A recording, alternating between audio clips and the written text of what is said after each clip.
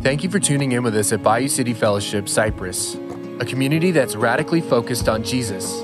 Join us as we continue our study through the book of Acts, Luke's account of how the Holy Spirit breathed life into and empowered the early church to fulfill the Great Commission after Jesus' passion.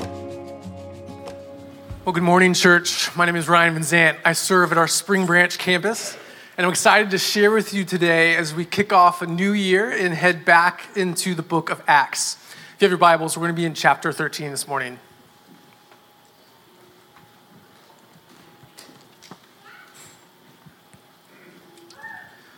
Well, historically, I haven't been much of a resolutions guy. But this year, I've been thinking more about the future, about my health, because my wife and I are expecting our first next month, which is super exciting. Thank you. But typically, I opt out of resolutions. And the reason for that is maybe for some of you, they don't tend to stick. And recently, I think I've discovered why. You see, I learned about SMART goals. When you set goals, they ought to be specific, measurable, attainable, relevant, and time-based. You see, that's a lot of pressure. And I prefer to set dumb goals. That is, goals that are disposable, meaning if I don't do it, there's not very big consequences. They're unverifiable, meaning you have no idea if I'm doing it or not. They're minimal, meaning they don't add a lot of burden to my life. And most importantly, they're balancing. That by making a good decision in one area, that gives me a little wiggle room to make a questionable decision in another area of life. These are the kind of goals that I set, which is why for my health in 2022, my resolution is that I want to try to take a multivitamin more often. It's the dumbest goal I could think of. And let me just say, 2022 is off to a great start. Well, I forgot yesterday, but I took 2 this morning, and I feel amazing. But when it comes to goals, there are 2 things that are really important. The first, and the one that we often talk about, is an action. That is, what it is we're actually committing to do. But behind that, and perhaps even more important, is an expectation. That is, what we're expecting will result from that action. So for example, if I'm going to take a multivitamin more often, my expectation is that I may be a little bit healthier. I may feel a little bit better. And one of the questions that I've been pondering lately has to do with our expectations as a church. What is Bayou City Fellowship expecting in 2022? And I think this is an extremely critical question for us as believers because our expectations have everything to do with our faith. Listen to how A.W. Tozer describes their connection. He says, true faith is always accompanied by expectation. Expectation has been present in the church in the times of her greatest power. Every great movement of God in history, every unusual advance of the church, every revival has been preceded by a sense of keen anticipation. This morning, as we dive into Acts 13, we're going to get a picture of a church with big expectations. And because of these expectations, God's power not only transforms their lives, but the entire world. That's where we're heading this morning. So let's read starting in verse 1 of Acts 13. It says this, Now in the church at Antioch, there were prophets and teachers, Barnabas, Simeon called Niger, Lucius of Cyrene, Manaen, who'd been brought up with Herod the Tetrarch, and Saul. Pausing here for a moment, there are 2 names here that may be familiar to us. The first is Barnabas. We met him back in chapter 4 when he sold a field and laid the money at the apostles' feet. After that, he's the one who brings the newly converted Saul before the apostles and recounts what happened on the road to Damascus. Saul, after fleeing Jerusalem due to death threats, ends up in a city called Tarsus. Meanwhile, Barnabas is sent to a city called Antioch in order to check on a church that is formed out of a mix of Jews and Greeks.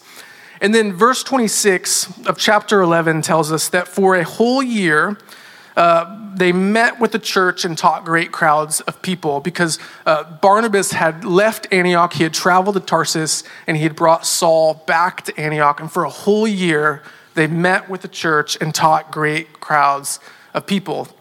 And though it gets just one sentence, I think this 12-month period is perhaps one of the most important times in the story of the early church. We're going to go see why as we keep reading. Let's look at verse 2. While they were worshiping the Lord and fasting, the Holy Spirit said, "Set apart for me Barnabas and Saul for the work to which I have called them." So after they had fasted and prayed, they placed their hands on them and sent them off. When I first began studying this passage and preparing for today, my plan was to cover most of chapters 13 and 14. But to tell you the truth, church, this is as far as I got. Because I think this moment right here represents a massive turning point, not only in the book of Acts, but in the history of the world. If you think back to Acts chapter 1, you remember this moment where Jesus is speaking to his disciples, and he says, you are going to be my witnesses in Jerusalem and Judea and Samaria and to the ends of the earth. And we've seen how that sentence kind of forms an outline of the book of Acts as the gospel has begun to spread from Jerusalem to the region around it. And with this call from God to Antioch, the gospel message, we're going to see it begin to go from Judea and Samaria and to the ends of the earth. It's also on these journeys that Paul meets the church communities that would later receive his letters, which make up the majority of our New Testament. So I don't think it's an exaggeration to say that we're here in this room because of the message that God gave Antioch in verse 2, and their obedience in verse 3, and their readiness, their preparedness for this moment, I think has everything to do with that year leading up to it, which is what makes this passage so particularly relevant for us today as we jump into a new year. This past week, I've just been imagining what it would look like at Bayou City Fellowship if we had this similar sense of preparation. Like imagine if 1 year from now, God were going to put a call on our church that would echo among the nations, that his power would actually shake the world. With this in mind, today I want to set before you 3 resolutions for our church in 2022. And like all resolutions, there is an action and there is an expectation. The actions are exactly what we see the church in Antioch doing: worshiping, fasting, and prayer. But instead of thinking of these as like a spiritual vitamin that may make us a little bit spiritually healthier, I want to challenge us this morning with some higher expectations for what these actions can produce in our lives. So let's jump in. Resolution number 1. Through worship, God's glory becomes our highest pursuit. Through worship, God's glory becomes our highest pursuit. Well, if I could go back to the start of last year and give myself any piece of advice, I'd say sell everything you have, and you're going to invest the money into one company.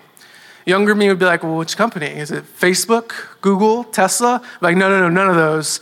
GameStop. If you don't know, here's the stock price from this past year for GameStop. A year ago today, you could buy a stock for about $17.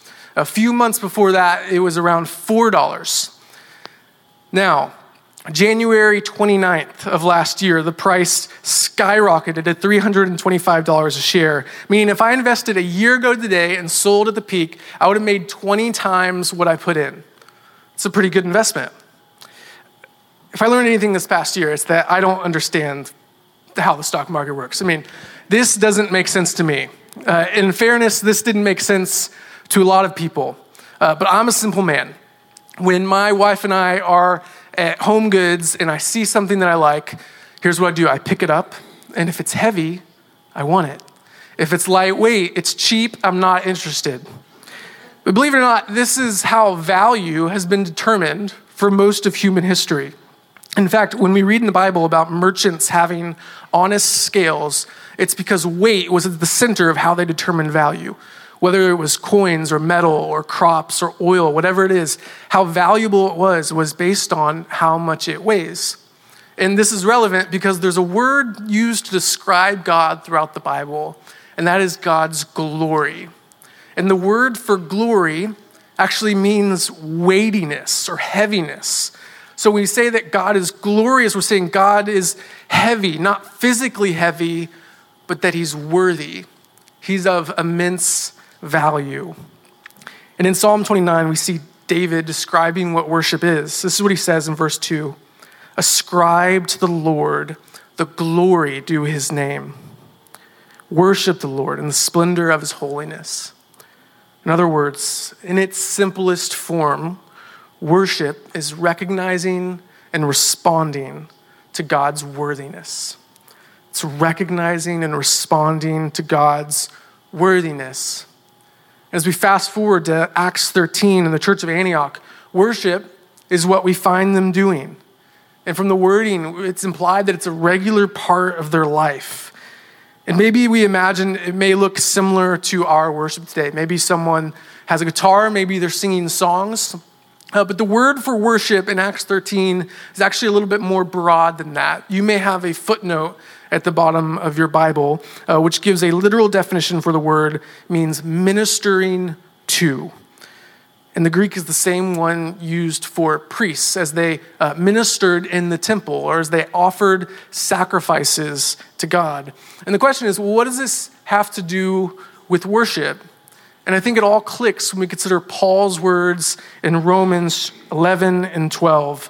Romans 11 closes out in just this beautiful passage praising God, saying, "For from him and through him and for him are all things.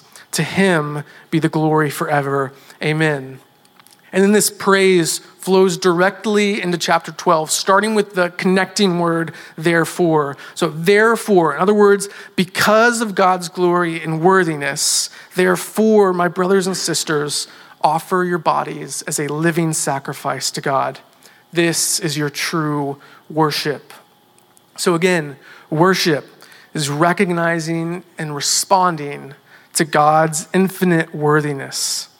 And how do we respond? By giving ourselves to him, whether that's your praise or your time or your talents or your treasures. I remember I was in second or third grade, and it was really the first time I experienced just like brushing up against God's glory. As a second or third grader, I had a single passion in life, and that was Pokemon cards. I was obsessed. And if you were in the 90s, you know, it was an obsession. And I actually had the cards in my pocket. We had come up to the church for a worship night. And just something happened in that moment where God's glory just made sense to me, how worthy he was. And I remember having the cards in my pocket and feeling them there and thinking, these are worthless. In comparison to God's worthiness, our values change.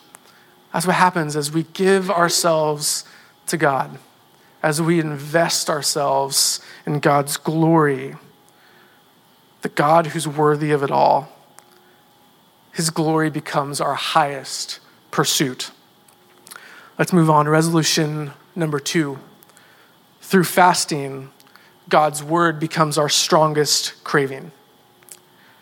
Well, if you're in high school or have students, you know that there is a few different choices you have when it comes to selecting classes. On one hand, you have pre-AP or AP classes, which are a little more challenging. And then you have academic classes, which is definitely a wise choice for some of the more challenging subjects. And the general sense I get when I talk to Christians is that with fasting, it's like AP Christianity. I mean, if you want like a little bit more of a challenge, or if you want like a higher spiritual GPA, then go for it. Otherwise, you're good. But what's interesting, in the Sermon on the Mount, Jesus talks about what it looks like to be a kingdom citizen. And fasting is one of 3 things that he just assumes we'll be doing. He says, when you give to the poor, when you pray, when you fast. And what's more, fasting is the first thing that we see Jesus do after being baptized and before beginning his public ministry.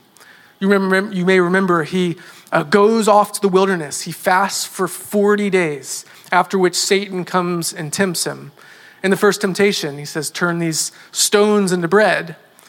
And Jesus responds, man does not live on bread alone, but on what? Every word that comes from the mouth of God.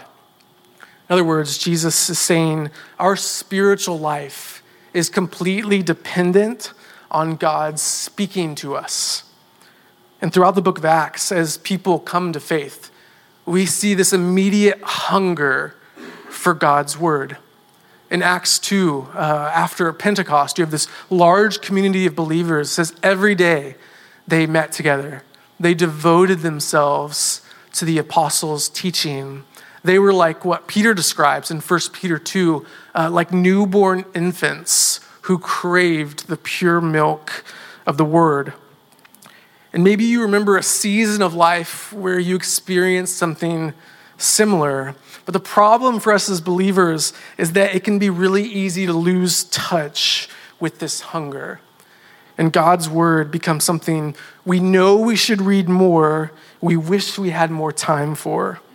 Or maybe it's like a medicine, something that we take begrudgingly only when we have to, but we don't enjoy it. Thankfully, I believe God knows this risk. He knows this to be true about us, which is where fasting comes in. See, fasting converts physical hunger into spiritual hunger for God's word as the true source that we depend on. See, there's a lot of things that we can fast from. I typically try to pick out 1 month a year to fast from scrolling, right? To just cut off that little dopamine hit every time my thumb moves over my phone screen. And those are some of the most meaningful just times of my year. But the important thing to remember is that it's not simply an exercise in self-discipline. It's about harnessing and redirecting a natural craving to fuel a supernatural one. Meaning when you're hungry or you feel that urge to reach for your phone, you instead turn your attention to God, trusting that his presence and his word can actually satisfy you. As we do this, church, I believe that scripture can truly become our strongest craving. And what's more, I believe our time in God's word can actually become more enjoyable. My wife and I have a motto in our house: the greatest season in the world, you know what it is? It's hunger. When we're hungry, everything tastes better. And as we're more spiritually hungry, not only will we see consistency, but our time in God's word will look radically different. It'll be satisfying. Well, jumping ahead to the end of chapter 14, Paul and Barnabas complete their mission. They make their way back to Antioch. They had preached the gospel to great crowds and government officials. They'd overcome a sorcerer. They'd been kicked out of cities, fled for their lives, been worshipped as gods, and beaten within an inch of their lives. But as we reach the end, it says this in verse 26. They sailed back to Antioch, where they had been committed to the grace of God for the work they had now completed. In Antioch, they had been committed to the grace of God for the work they had now completed. That word for committed is paradidomi, which means to give into the hands of another. And we saw this take place in our passage. Let's look at it again, verse 3. After they had fasted and prayed, they laid hands on them.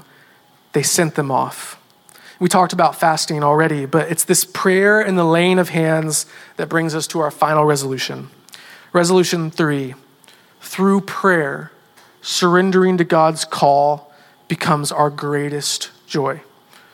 Through prayer, surrendering to God's call becomes our greatest joy.